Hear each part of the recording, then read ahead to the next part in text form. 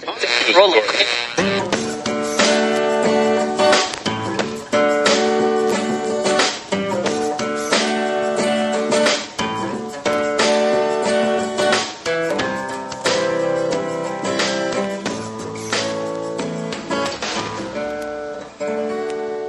as moderator for tonight's broadcast.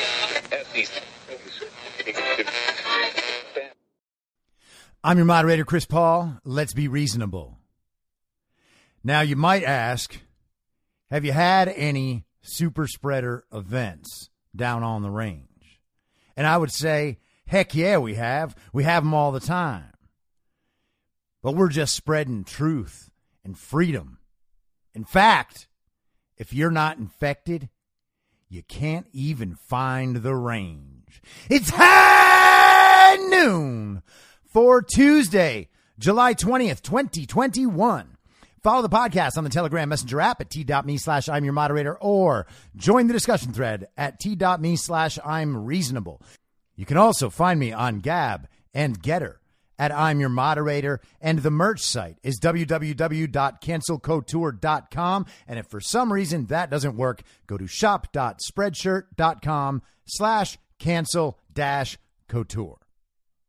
Today is the 181st day of Barack Obama's third term, as served by the half-dead, demented, degenerate, ventriloquist dummy, fake proxy president Joe Biden, who is overwhelmingly compromised by the Chinese Communist Party, the patriarch of one of the most corrupt families in American history, and the father of one of the most despicable sons to ever walk the earth. That's Hunter Biden. So congratulations, commies. You have your story and you're sticking to it. The only problem is you can't actually tell the whole thing without saying a bunch of things that your story expressly forbids. Most people would recognize that as a problem, but if you're just repeating the slogans and have no idea what the slogans mean or how they connect to one another, you're going to run into problems. And the truth is, you know that, and that's why you never try to tell the whole story, even though you say you know it. And people ask you to tell them, that's when you get mad and leave the room. And if you've experienced that enough times, your brain is probably hurting a little bit. And if you've had that happen enough times, you're probably thinking, hey, some of these slogans don't seem quite right. Maybe I should stop repeating them. And if you're to that point, that's wonderful, because you might be redeemable. And that makes this a perfect time to extend a warm Tuesday high noon welcome to all of the redeemable communists out there. Hello, commies. Welcome to the show. I'm so glad you're here. I don't know how you found me. Maybe you hopped aboard a billionaire's rocket to space, and up there you were confronted by an alien that said, hey, commie, maybe it's time to redeem yourself. And so you parachuted right on back down to Earth, waited for the shuttle bus to arrive, which was, of course, an Amazon Prime delivery truck, and you drove that straight back home. You put on the podcast app and you said, hey, it's time to get redeemable. That would be such a mark of progress for you, commie. I would be really very, very happy for you. Because, you see, all you have to do is get through 1 hour of having your ideas mocked and ridiculed, but only because they're very stupid and evil. And once you get through that, you do it a couple more times, and you start thinking, hey, how did I come to believe so many stupid and evil ideas? And at that point, commie, you are basically ready to migrate back to America, where we will all welcome you with open arms. That I can promise you. Doesn't matter your race or your religion or your gender or what you do in the bedroom, because we don't care at all. What more can I say? It's completely welcoming. Come on back to America. Make sure that you leave all those very stupid and evil communist ideas back in whatever crazy commie country you're from, that fantasy land you know so well. And we're going to be so happy to see you. Just make some amends, admit you were wrong, and say, hey, you know what? I'm committed to this American project too. And I sure would like if I didn't have to profess my hatred for all my fellow citizens all the time. And we would say, yeah, no kidding, commie. That's why we're here too. We actually don't want to be part of your hate movement. And I know you're like, wait a second, I'm not in a hate movement. That's everybody else who doesn't agree with me. Those are the real people I hate. Wait a second, commie, I gotcha. You hate them. Why's that? 'Cause you're in a hate movement. You think the only hate movement is the KKK? Well, commie, let me straighten you out. That's still you. That's right, commie. Those are also Democrats. The guy you voted for was mentored by a Klansman. Am I lying? Nope. Misinformed? Not at all. That's you. Your fake president, Joe Biden, who you went right on down to Mark Zuckerberg's Dropbox.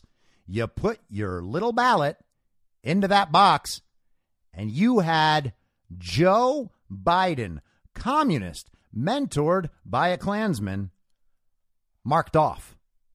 And you thought that you were making the choice that all the smart and moral people make. How does that work? It's confusing, right? How is it possible to be the smart and moral person while voting for a man who has sold his political office to the highest bidder at the expense of the American citizens for 50 years? How is it possible to vote for a man who's completely compromised by the Chinese Communist Party that has 2 million Muslim Uyghurs in concentration camps right now and is threatening to take over Taiwan after already having done the same in Hong Kong? And, you know, they employ slave labor to build all the things you buy on Amazon. How's that possible? How's it possible you voted for a man who was mentored by legitimate Klansman Robert Byrd, who filibustered the Civil Rights Act and voted against the Voting Rights Act?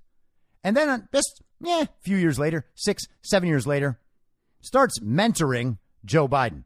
How's that possible you did that, commie, while being so smart and moral? That's the part I'm confused about. Oh, I know. You were dragon slaying. And when you're dragon slaying, you're the hero no matter what. And that dragon, he was so scary. He tweeted things you didn't understand. Very scary. He made the economy way better. You just thought that was you. He didn't get into any wars. You used to like that. I guess not anymore. But hey, people change. And he was voted into office by the American people. Twice. It's pretty messed up. I know. But thank goodness you were there to go out dragon slaying with your righteous sword. We're all very sorry it didn't turn out in your favor. All the benefits you thought you would receive from slaying that dragon are never coming to pass. And I know it sucks. It's very disappointing. The good thing is, all of us, we're going to correct that problem for the good of the entire country, including you communists. You guys will actually benefit from the fact that all of us have taken it upon ourselves to try to right this situation with absolutely no help from you and tons of obstruction as you support a regime that works with corporations to censor the speech of individuals. You know what they used to call that, commie? When an illegitimate regime would collude with corporations to censor and oppress the people? Well, they used to call that fascism. And I know. You were told that fascism was a right-wing ideology, and so was Nazism, even though it's literally National Socialism. And you don't think you're a commie at all because, you know, commies are bad. Commies are in China and Russia. And they oppress and starve the people. And they treat all the citizens like slaves. And they lock them up without trials. And they use the justice system to control behavior. And they do the censoring. And they push their citizens into poverty. Oh, wait. That's what Joe Biden's doing. You see how it all comes around? It's crazy. I know. Hard to understand how, being the smart and moral people you are, you could have made such an enormous mistake. But it happened.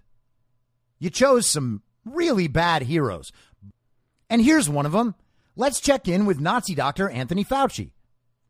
And this is going to take a minute because I want to play the entire exchange today with Rand Paul. So if you already heard it, you can go ahead and fast forward about 5 minutes because I'm just going to let it roll. 001 of the U.S. Criminal Code creates a felony and a 5-year penalty for lying to Congress. On your last trip to our committee on May 11th, you stated that the NIH has not ever and does not now fund gain-of-function research in the Wuhan Institute of Virology. And yet, gain-of-function research was done entirely in the Wuhan Institute by Dr. Shi and was funded by the NIH. I'd like to ask unanimous consent to insert into the record the Wuhan virology paper entitled Discovery of a Rich Gene Pool of Bat SARS-Related Coronaviruses. Please deliver a copy of the journal article to Dr. Fauci. In this paper, Dr. Shi credits the NIH and lists the actual number of the grant that she was given by the NIH. In this paper, she took 2 bat coronavirus genes, spike genes, and combined them with a SARS-related backbone to create new viruses that are not found in nature. These lab-created viruses were then shown to replicate in humans. These experiments combine genetic information from different coronaviruses that infect animals but not humans to create novel artificial viruses able to infect human cells. Viruses that in nature only infect animals were manipulated in the Wuhan lab to gain the function of infecting humans. This research fits the definition of the research that the NIH said was subject to the pause in 2014 to 2017, a pause in funding on gain of function. But the NIH failed to recognize this, defines it away, and it never came under any scrutiny. Dr. Richard E. Bright, a molecular biologist from Rutgers, described this research in Wuhan as the Wuhan lab used NIH funding to construct novel chimeric SARS-related coronaviruses able to infect human cells and laboratory animals. This is high-risk research that creates new potential pandemic pathogens that exist only in the lab, not in nature. This research matches, these are Dr. E. Bright's words, this research matches, indeed epitomizes, the definition of gain-of-function research done entirely in Wuhan, for which there was supposed to be a federal pause. Dr. Fauci, knowing that it is a crime to lie to Congress, do you wish to retract your statement of May 11th where you claimed that the NIH never funded gain-of-function research in Wuhan?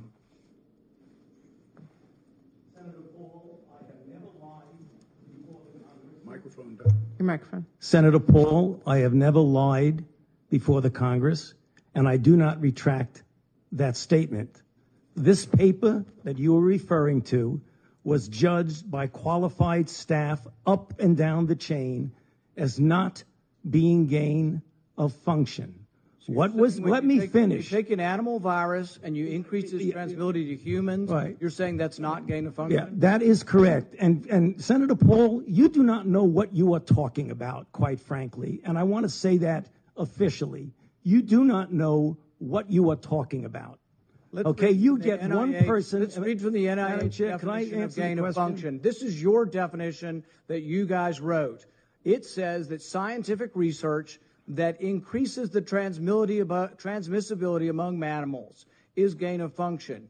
They took animal viruses that only occur in animals, and they increased their transmissibility to humans. How you can say that is not gain of function? It is not. It's a dance, and you're dancing around this because you're trying to obscure responsibility for 4 million people dying around the world from a pandemic.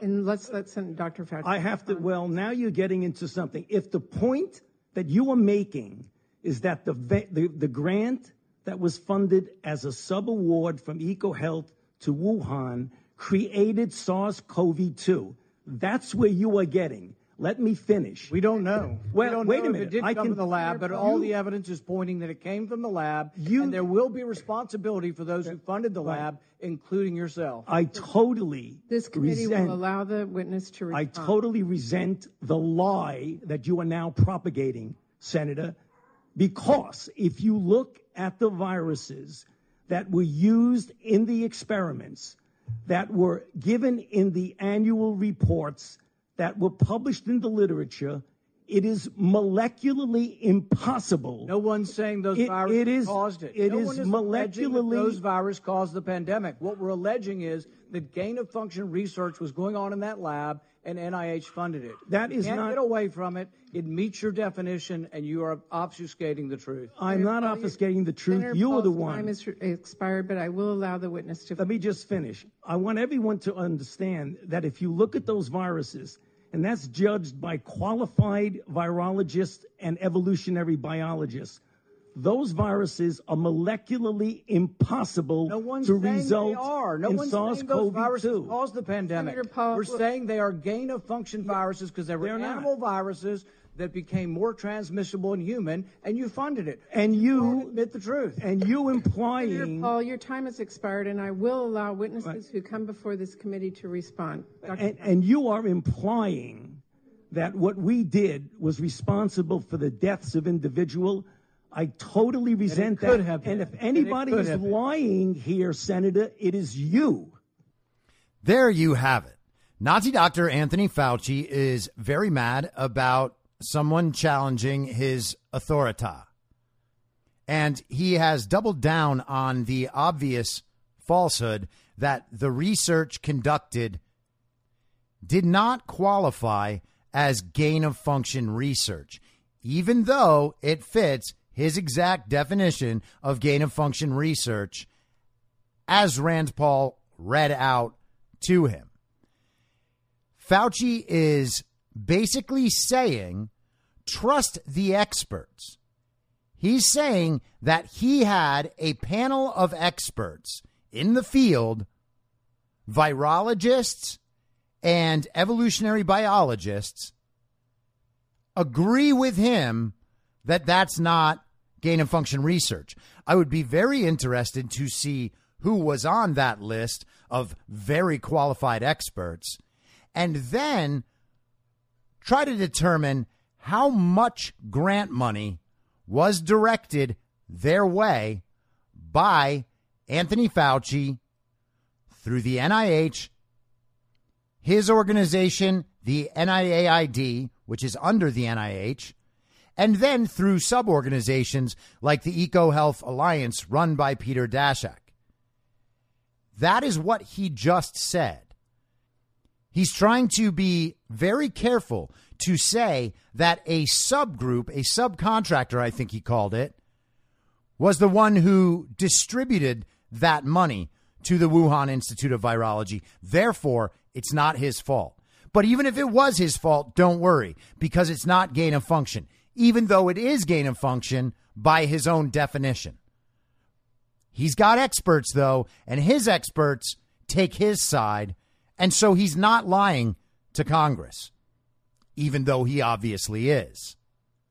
And of course, on the Communist Cable News tonight, they will be showing only the clips of Anthony Fauci yelling at Rand Paul, and they will imagine that his incensed confusion is just righteous indignation, because he can't even believe that someone would ever question how many lives he's saving, even though it's zero, and even though his death toll is in the hundreds of thousands or higher, depending on how far back we go.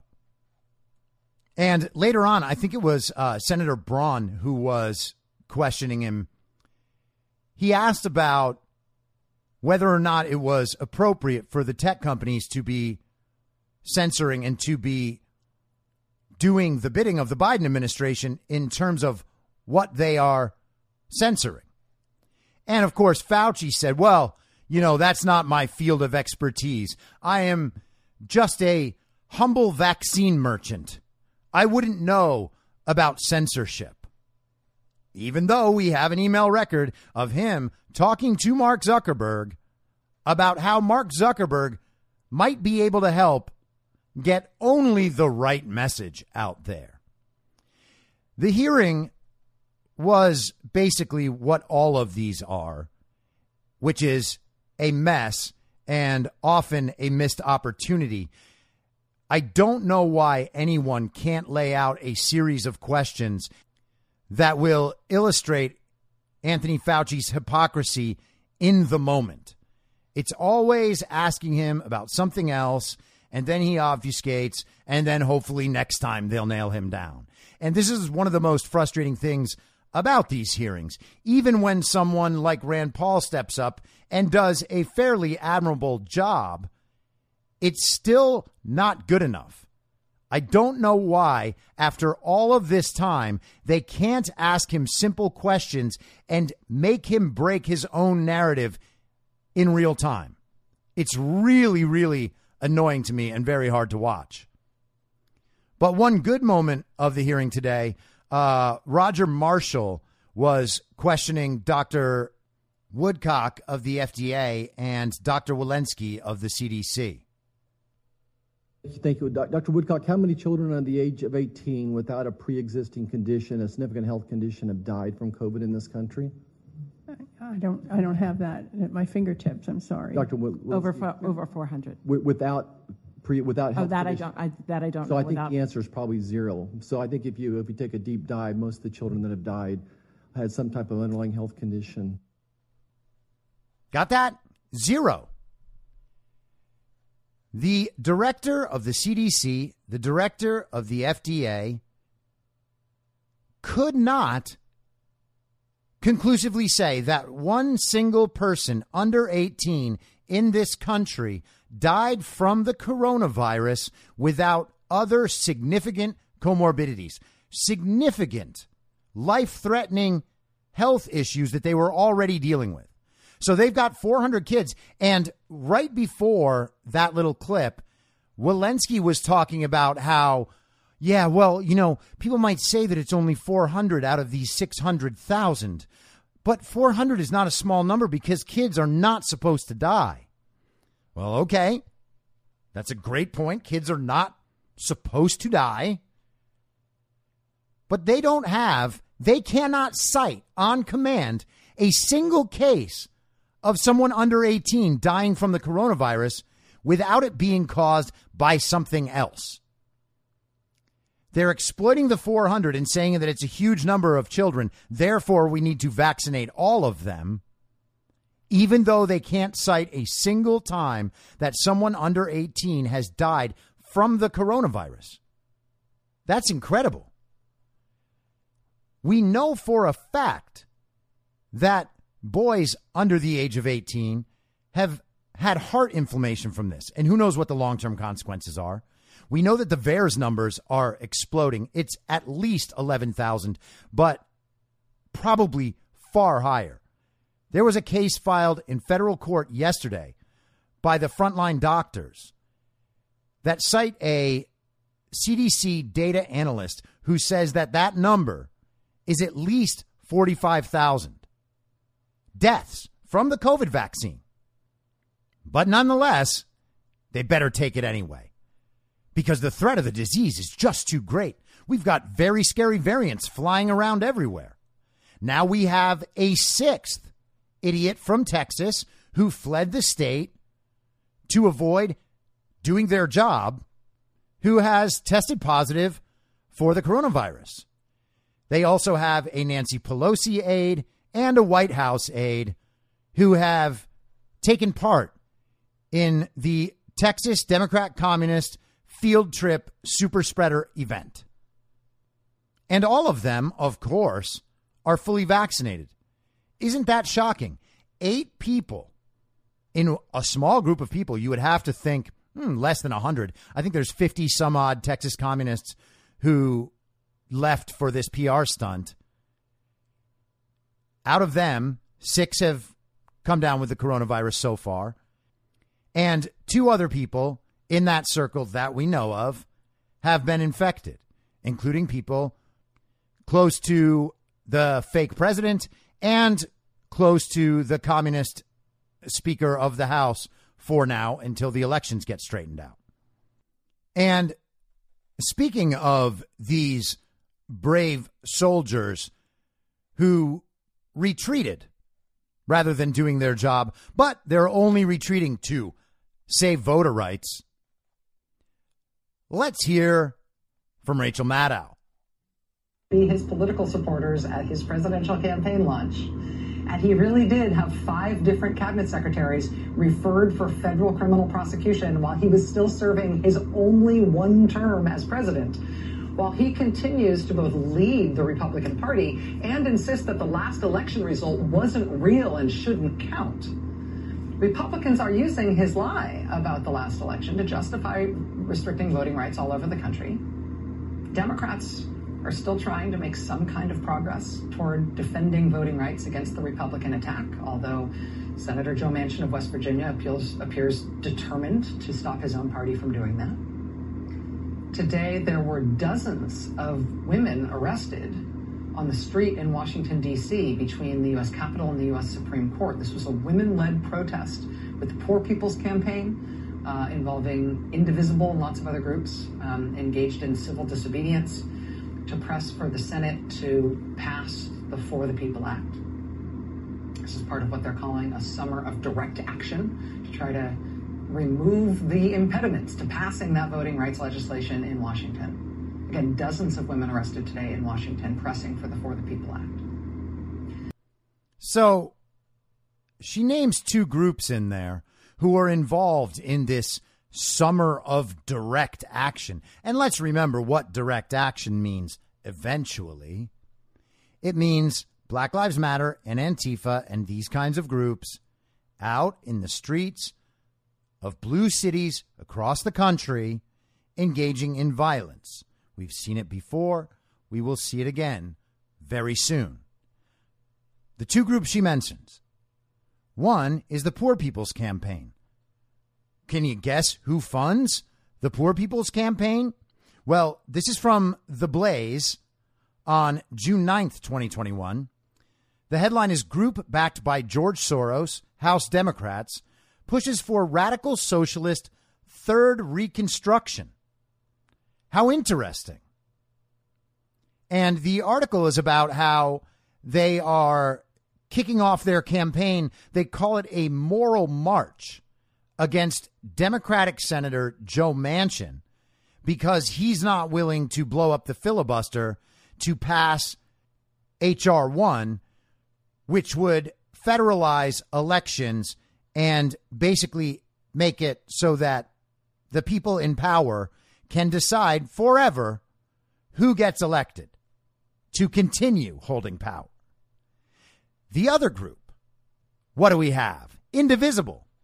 Now, who started Indivisible? Who is Indivisible's main guy? Well, that's none other than Barack Obama. Indivisible is Barack Obama's partner in his organization called Organizing for Action. And last fall, that group, as outlined in the major Time magazine article by Molly Ball about the conspiracy, the cabal that planned for the post-election period. And this stuff was laid out in the Transition Integrity Project last year and was the very thing that Michael Anton was writing about last year in his piece from late last August or early September called The Coming Coup. This is a tweet from Paul Sperry on November 3rd of last year. Breaking: Obama's OFA partner, Indivisible, has organized more than 500 protests across the country for November 4th in the event Trump wins tonight. And this is from 100% Fed Up. In a new Facebook post, OFA, that's Organizing for Action, calls on activists to mobilize against Republicans. The manual, published with OFA partner Indivisible, advises protesters to go into halls quietly so as not to raise alarms and grab seats at the front of the room, but do not all sit together. Rather, spread out in pairs to make it seem like the whole room opposes the Republican host's positions. This will help reinforce the impression of broad consensus. It also urges them to ask hostile questions while keeping a firm hold on the mic and loudly boo the GOP politician if he isn't giving you real answers. And just for fun, here is a tweet from Mina Harris, Kamala Harris's niece, on November 3rd of last year. I've never seen so many people say how scared they are about post-election violence. I've never seen cities boarded up on Election Day in preparation for violence. This is what Trump has done to our country. We must defeat him overwhelmingly. Now, isn't that interesting that Mina Harris is concerned about violence and she is citing the boarding up of the windows of businesses in Democrat communist stronghold cities around the country in preparation of potentially Trump-related violence? Did we see any Trump-related violence? No, we didn't. Do we know who planned protests all around the country? Yes, we do. It's Barack Obama and his organizations, right? So Rachel Maddow just cited the Summer of Direct Action and named one organization that is funded by George Soros and another organization that's directed by Barack Obama. And of course, those two organizations are working together. Well, what could that mean? Does that mean George Soros and Barack Obama are working together? Well, by golly, yes, it does. And Rachel Maddow is emphasizing that these are women who are being arrested. Oh, my God. You can't arrest the women when they're breaking the law. That's sexist. But let's go a little further here. The Texas Democrats ostensibly left Texas because they did not want to vote or did not want to be present for the vote over minor voting restrictions in Texas. They're not going all the way. They didn't go all the way in Georgia. They're not actually trying to go all the way in any of these places. The communists should be happy that they still have so many avenues for fraud left in front of them. They're pretending that this is MAGA getting its way in these states. They are all doing Donald Trump's dirty bidding. Well, no, they're not. Because what we want is all paper ballots and everybody to vote on the same day, with some exceptions, and voter ID, so that we actually know a person is attached to the vote, which we can see in Arizona and Georgia and elsewhere is simply not the case. So none of these voting restrictions go nearly far enough. And this has absolutely nothing to do with race. And anyone who is taking this conversation seriously should know that. I'll say it again. The point is to make voting as strict as possible without disenfranchising anyone. Voting should be secure. People should not be able to cast other people's votes. People should not be able to cast votes for people who are dead or don't exist or aren't legally allowed to vote. This is simple stuff. Voter ID is not racist. Voter ID is not disenfranchising. But let's take the last step. And the last step is this. I mentioned it yesterday. A bill was presented to the Texas legislature to demand full forensic audits in Texas's 13 most populous counties. That is why I believe that the 50 some odd Democrat communists fled the state. That's the bill they don't want voted on. Because when that happens, Democrats are in a world of pain. If that bill passes, if Texas begins the process of forensically auditing the 13 most populous counties in this state, they will find rampant fraud. Seth Keshel did the work on the registrations and those trends, and he estimates nearly 600,000 fake votes in Texas. And again, it's kind of like the computer stuff. That's one element. There can actually be a lot more because he is relying, in some sense, on the voter registrations being accurate, and we know they're not. You know, the trend is one factor. And hopefully Seth will come on the podcast and we'll be able to talk about this because I've talked to him a little bit about it, but I would like to take that conversation further in terms of whether or not the voter registration analysis he's doing catches all of it. I think it catches a big chunk of it, and it definitely shows the trends. But it doesn't catch all of it because we know that they've been rigging the voter registries for a long time. Now, the Texas Democrats have been gone for, a week? More than a week? They planned on being gone for a few weeks. They could potentially be gone all the way through the middle of August. And I imagine they're trying to run out the clock on some things and delay some things.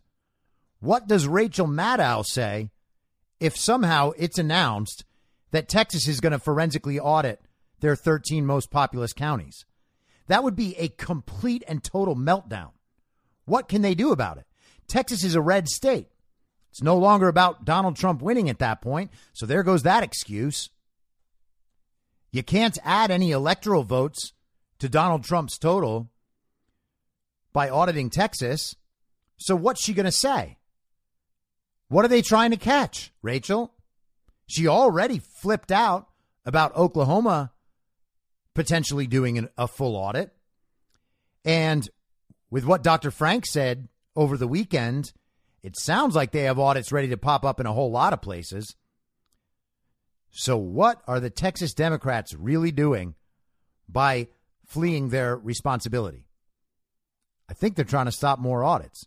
And knowing that they can't actually stop the audits, it sounds like they're just trying to delay it long enough so that this narrative can still play out, which would work toward their advantage. They're against a deadline of sorts. At some point, these Democrats are going to hit a wall, and there will be nothing after that. The narrative will have completely changed. They can hold it off for a while. They can create violence in the streets. They can create various kinds of false flags, whether they're economic or new cyber attacks or shootings, and they'll try all of them. Who knows? Maybe they'll even wag the dog all the way into a war somewhere in the world, a confrontation with China over Taiwan, maybe. China is now threatening to nuke Japan if Japan tries to defend Taiwan. And of course, the U.S. would have to defend Japan. That's where we are with things. But the state media and the Democrat Communist Party are simply trying to win the narrative day by day right now. They're taking it a day at a time. Every day that they can take the country's eyes off what's happening in the audits and not allow these narratives to get out is a win for them. And sometimes they actually do accomplish that goal. The rest of what's going on for them is terrible. But that's the priority. Make sure people are not talking about that. And Texas announcing a full forensic audit is something they just can't hide. So they're trying to keep it off as long as possible. That's what I think. And I guess we'll find out if that's true. Now, this is going to be a segue that sneaks up on you. It won't seem like a segue, but then you'll be like, oh, yeah, I guess that was a segue. Here is an article today that was featured on the front page of Real Clear Politics. Now, Real Clear Politics is one of those websites that I check out pretty much every day because they try to present a bunch of stories from, quote unquote, both sides.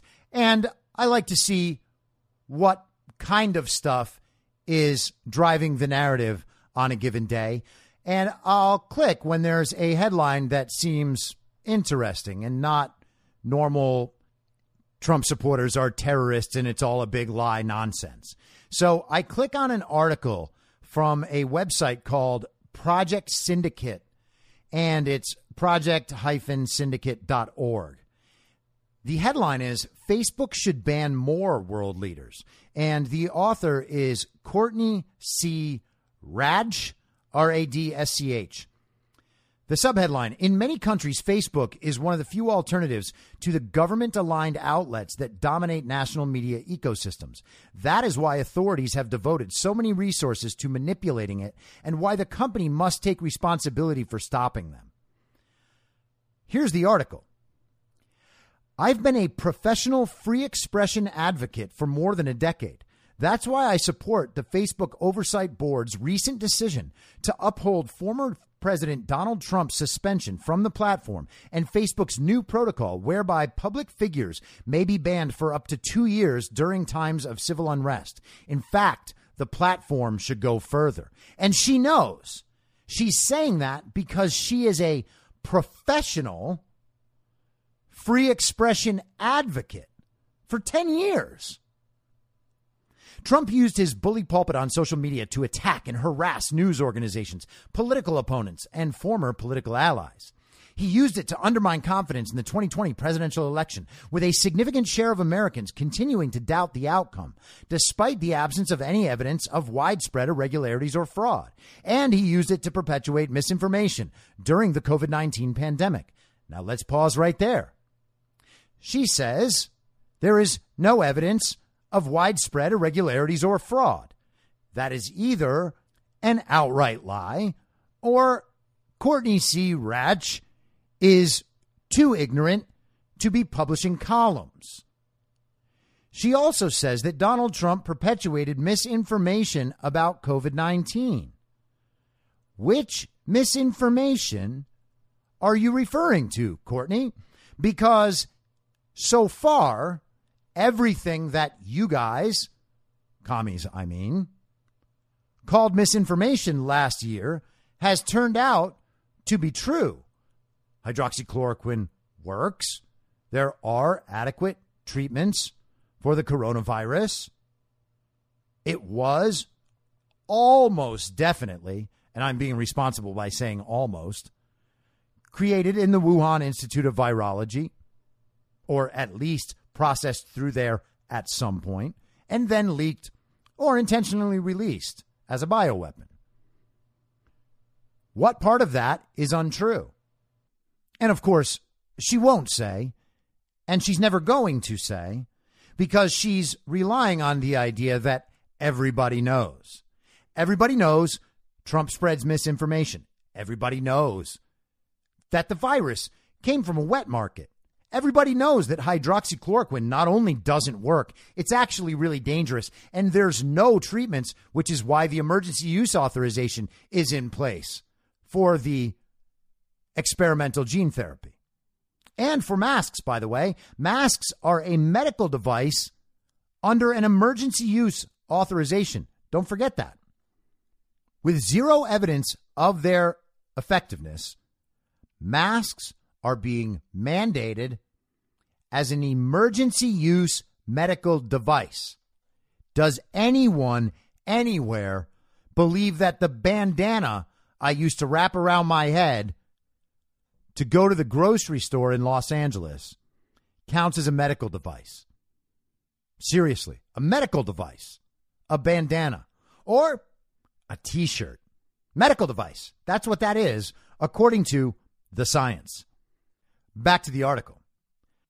In other words, with the help of social media platforms, Trump undermined the norms and institutions that underpin the functioning of representative government while increasing the coronavirus death toll in the United States. And he engaged in precisely the kinds of harassment and hate speech that social media platforms prohibit. Now that is not in other words. That is an entirely different statement. Above, she accused Trump of spreading claims without evidence and misinformation. And in this paragraph, she said that Trump, with the help of social media companies, undermined the norms and institutions that underpin the functioning of representative government. There is absolutely no way she can say that honestly. And he increased the coronavirus death toll in the United States. That's interesting. Did he increase it more than the prohibition of hydroxychloroquine as a treatment for coronavirus? Man, that sounds like a reach. Yet for 4 long years, Trump was given a pass for this behavior because platforms deemed carrying his statements, however erroneous or dangerous, to be in the public interest. Facebook introduced this so-called newsworthiness exemption shortly before the 2016 presidential election. But there is a circular logic at work here. Oh, you don't say, Courtney, do ya? World leaders are exempted from following community standards because their statements are, quote, newsworthy. But it is the incendiary nature of standard violating posts that causes them to make the news. What? In any case, world leaders, especially the U.S. president, can get news coverage whenever they want, simply by holding a press conference or issuing a press release. I love when she says, in any case. She's like, I'm going to say this stuff up front, but don't listen to that because that's just my opinion. But here's the real stuff. They can get news coverage whenever they want. That's what she just said. She said that in a world where everybody knows that the media cuts off Trump speeches whenever they want. They refuse to show Trump speeches. They take down his rallies and speeches off YouTube and other sites.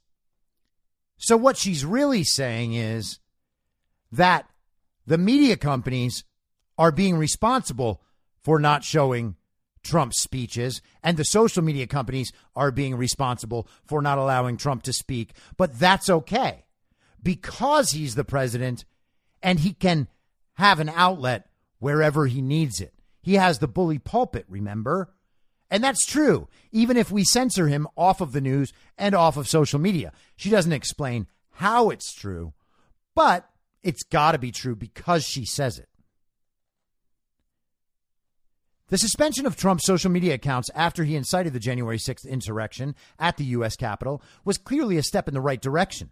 Twitter has since made its ban permanent, but Facebook left the door open for Trump to return to its platform. Facebook's oversight board upheld the original suspension but took issue with its indefinite nature, arguing that the company should not devise rules on the fly and must develop clear, necessary, and proportionate policies that promote public safety and respect freedom of expression. Crucially, Facebook's response must be consistent with the rules that are applied to other users of its platform. Except they're not, and she knows that. And Facebook does create rules on the fly. And Facebook's oversight board making these statements has no bearing on their actions in reality. And we know that just by comparing them. This is where the oversight board got things wrong. Yes, consistency should be a goal, but world leaders are not just any users. They should be held to a higher standard. After all, they can incite violence far more easily than the average Joe or Jane can.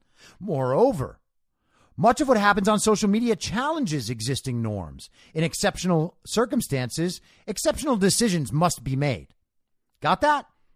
So Facebook doesn't have to abide by American laws, and they don't have to abide at all by the Constitution because, of course, they're private companies, despite what Jen Psaki and Joe Biden have admitted publicly that the government indeed works alongside the tech companies to make sure that this viewpoint is censored.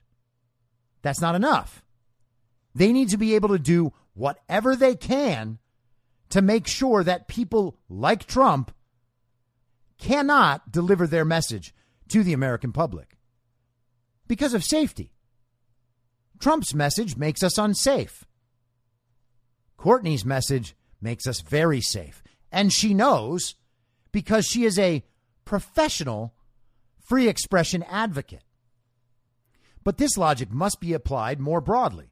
Trump is hardly the only world leader who has used social media platforms to incite and manipulate public opinion with the help of tools like computational propaganda and astroturfing. And while Facebook has acted against such abuses in countries like the U.S., South Korea, and Poland, it has so far done little or nothing in countries like Iraq, Honduras, and Azerbaijan. This discrepancy is no accident. The data scientist Sophie Zhang recently revealed that during her 2.5 years at Facebook, she found, quote, blatant attempts, end quote, to abuse the platform by dozens of governments seeking to, quote, mislead their own citizenry, end quote. Yet Facebook repeatedly refused to act. According to Zhang, we simply didn't care enough to stop them. Oh, yes, that's the problem. Facebook is not on it enough. Beyond apathy, Facebook may have been seeking to protect its own business interests, which probably explains why company executives reportedly protected members of India's ruling Bharatiya Janata Party, I hope I said that right, from punishment for violating the platform's hate speech policies. Even regimes that block their own populations from accessing Facebook, including China, Iran, and Uganda, are allowed to use the platform to their own ends. Well, this is interesting because she's upset that India's government, or I should say India's ruling party, that's who she's mad at, is the party in charge. They violate the platform's hate speech policies. I wonder if Courtney is ever going to note that the platforms violate their own hate speech policies and they allow hate speech on the platforms absolutely all the time, especially from the communist left, who has no problem expressing their anti-Jewish hatred, even including members of Congress like the Squad and their hero Louis Farrakhan. And they have no problem whatsoever with anti-white hate speech. In fact, that's its own genre. And that stuff, that's just the best. Tippy top. Tippy top, you might say. Facebook's reluctance to act against such governments has had dire consequences. A statement by Alex Warofka, Facebook's product policy manager, notes that the company, quote, improved proactive detection of hate speech, end quote, in Myanmar and began taking more aggressive action against accounts set up to, quote, mislead others about who they are or what they're doing, end quote. By that point, however, Facebook had facilitated mass atrocities against the country's mostly Muslim Rohingya minority group. Likewise, while Facebook removed the Myanmar military's official page in February for, quote, incitement of violence, end quote, it did so only after the military had overthrown the country's democratically elected government. Now, we've talked about Myanmar a bunch of times. Myanmar's military removed the government because the government, as Courtney defines it, had stolen the election the same way Joe Biden and the Democrat Communist Party just stole the American election. Following that, there were riots in the streets, just like the ones Barack Obama planned last fall. And groups reported on that violence, and media organizations continue to call what Myanmar's military has done a coup. And keep that in mind, because we'll get back to it. Like it or not, Facebook wields tremendous power. In many countries, it is one of the few alternatives to government-aligned outlets that dominate national media ecosystems. For users, it is often synonymous with the internet. That's why authorities have devoted so many resources to manipulating it, and why Facebook must take responsibility for stopping them. She mentioned circular logic earlier. Facebook wields tremendous power, okay? One of the few alternatives to government-aligned outlets that dominate national media ecosystems. She's referring to state media. We have state media in the United States. It is our mainstream media. Our mainstream media is state media, and we know that. We see it, and they tell us. That media exists to prop up the Uniparty, the Davos agenda, and the global communism agenda at the behest of the CCP. This is what they do. The CCP pays for the media companies. And there is no doubt that the media companies have propped up and defended the illegitimate president. That's why they repeat that it's a big lie all the time, that the election was stolen, even though it's completely obvious that the election was stolen and the evidence is everywhere. But she's arguing that Facebook needs to be a place where information can go around the state media and reach the people. That's literally what she just advocated for. But she's also advocating for the exact opposite in this article, which is why the headline is Facebook should ban more world leaders. So either she is completely oblivious to the actual situation happening in America right now, or she's doing the bidding of exactly those people to make them seem like they are the ones who are bearing the brunt of the censorship regime. And of course, that's ridiculous. They are the censorship regime, and they admit it. To be sure, regulators also have a role to play, but so far their approach has been deeply flawed. Some, including in Florida, Texas, and Poland, oh yeah, that other state, Poland, what is she talking about? Have been pushing in the opposite direction, seeking to prohibit social media platforms from removing content or accounts that are not illegal. Ha ha ha! What? Regulators in the U.S. and the European Union are considering whether some elements of the internet should be treated essentially as public utilities or common carriers. But overall, regulators need to focus less on content and more on platform design, advertising technology, and monopolistic power. Okay, so if they're not focused on content, what did the whole first half of your article mean, commie? How are you so confused? Oh, it's because you're supporting a blatant lie and trying to make it seem like it's not one? Got it. Thanks, commie.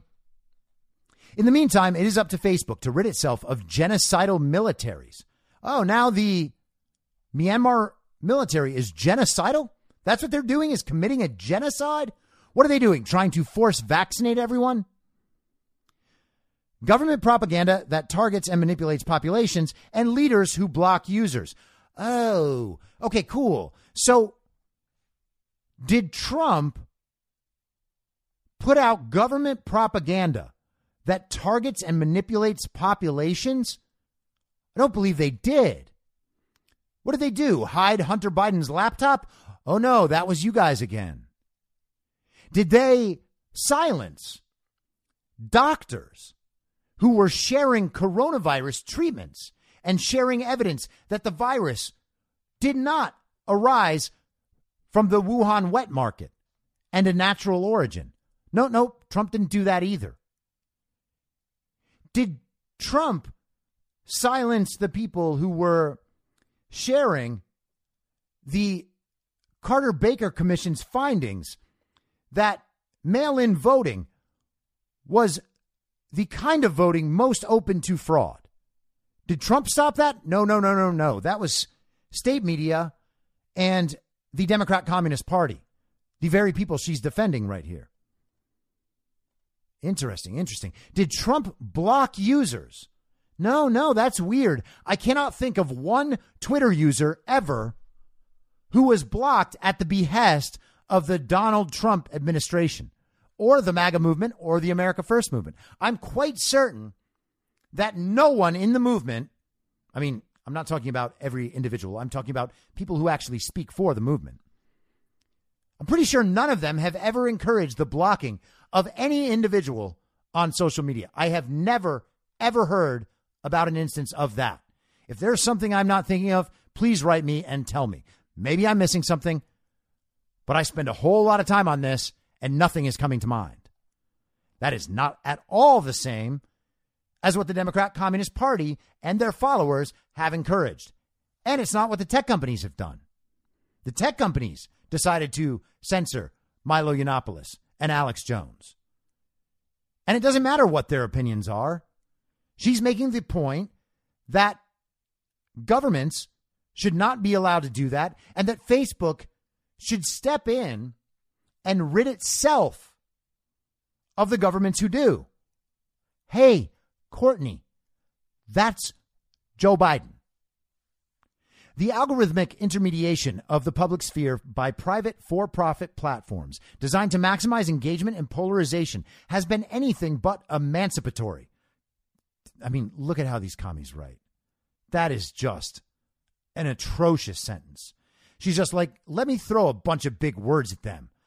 Let me put emancipation in there. Then they'll know that I'm the righteous one.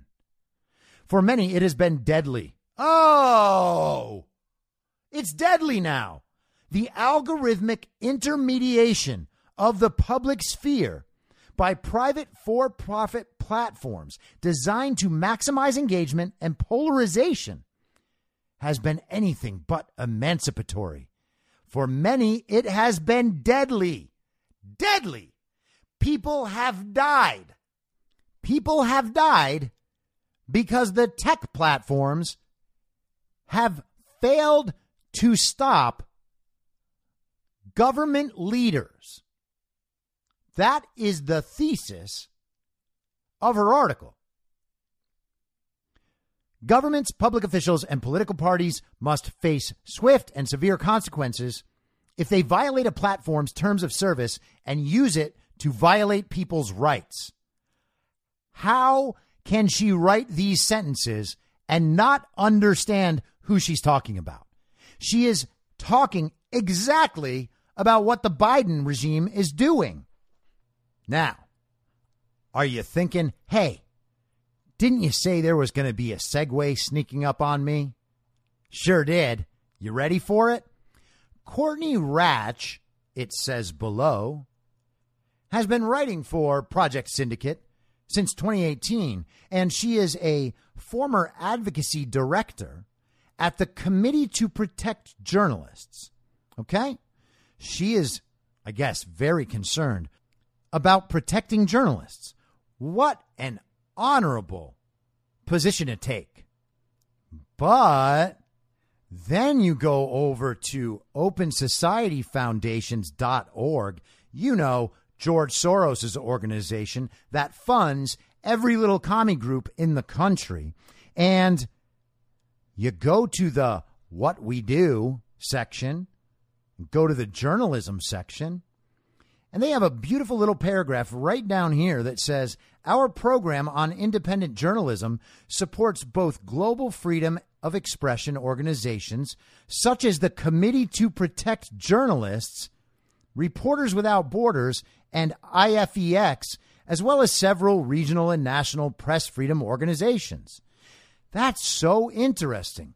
So the article says that Courtney C. Radsch is the former advocacy director at the Committee to Protect Journalists. Got it. Okay. And Open Society Foundations says that they support the Committee to Protect Journalists. Well, shit, man. Unless I'm really bad at reading, that's the same group. So Courtney Radsch was the former advocacy director, a professional advocate, you might add, of an organization funded by George Soros with an appropriately Orwellian name, as all of the organizations funded by George Soros have.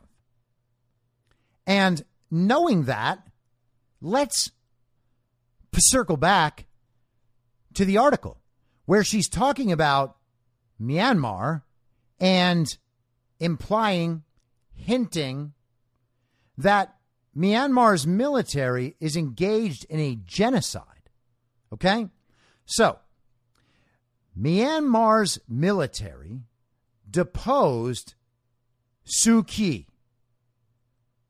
who is a Clinton and Obama ally, who was, quote unquote, elected as president of Myanmar. Suu Kyi was funded by George Soros. The Myanmar military shut down one of the funding sources of George Soros in Myanmar. Suu Kyi is facing corruption charges, among other things, for taking money from George Soros.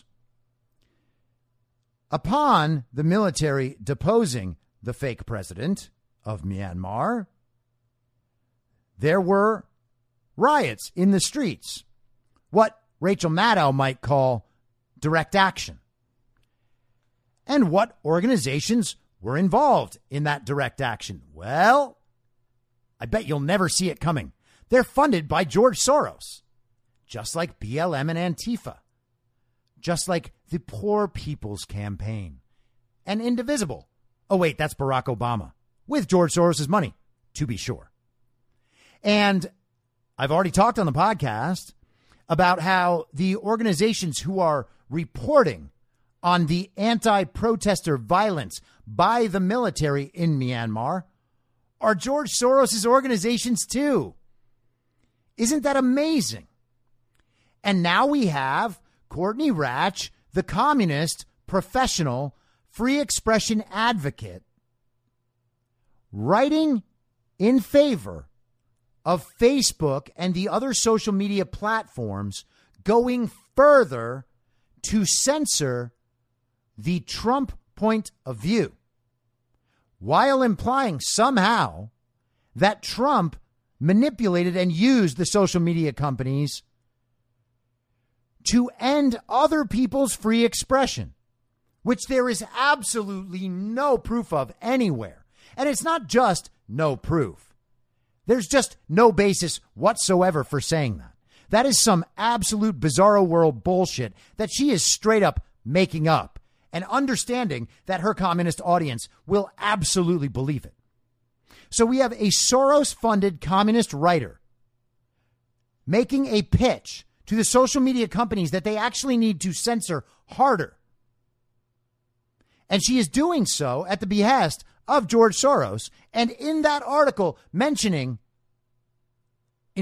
I should say, a military genocide in Myanmar that overturned the fake election of a Soros candidate aligned with Clinton and Obama, covering up for Soros-funded riots and protests, in quotes, that are being reported by Soros-funded organizations.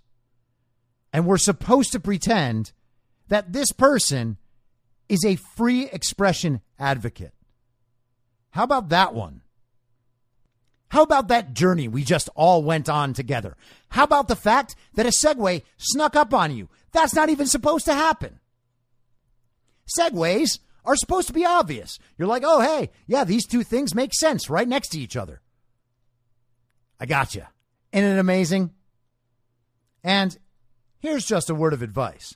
Take it or don't. It's up to you.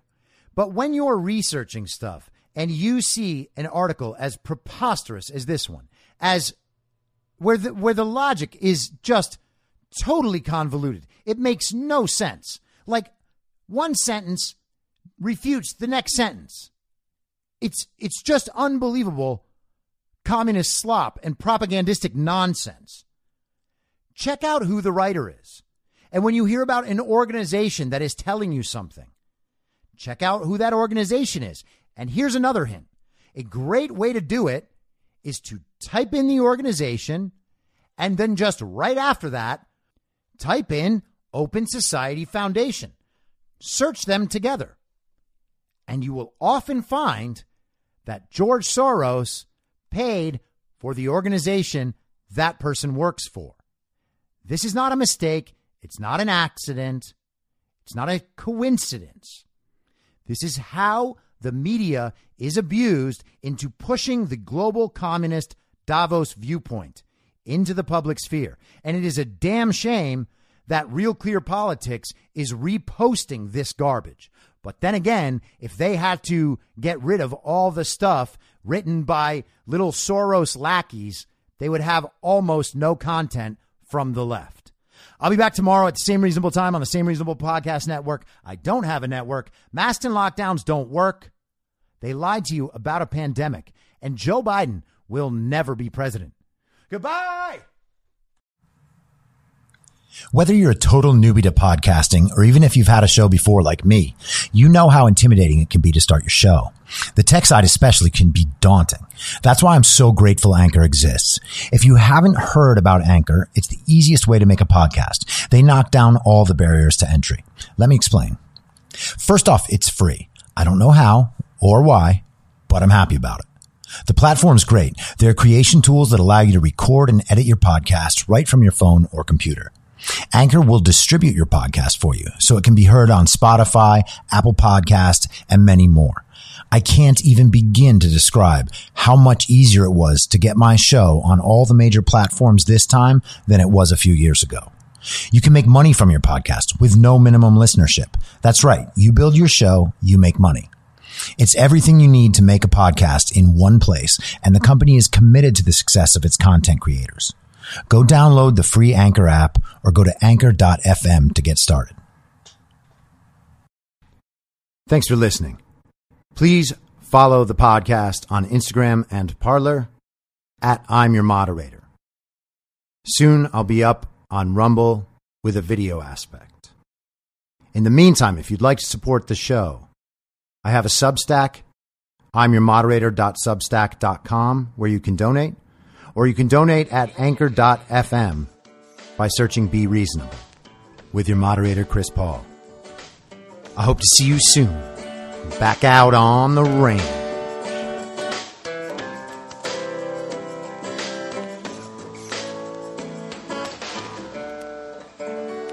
Acting as moderator for tonight's broadcast.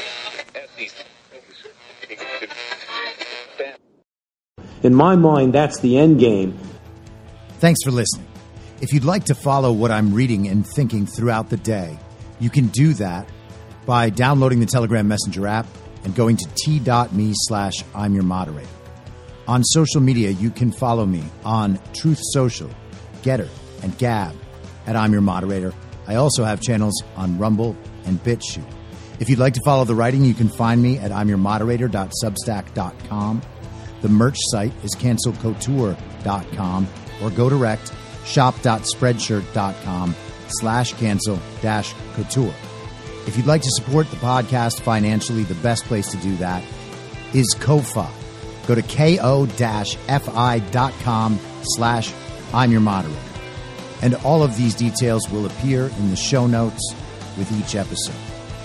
I'll see you soon down on the range.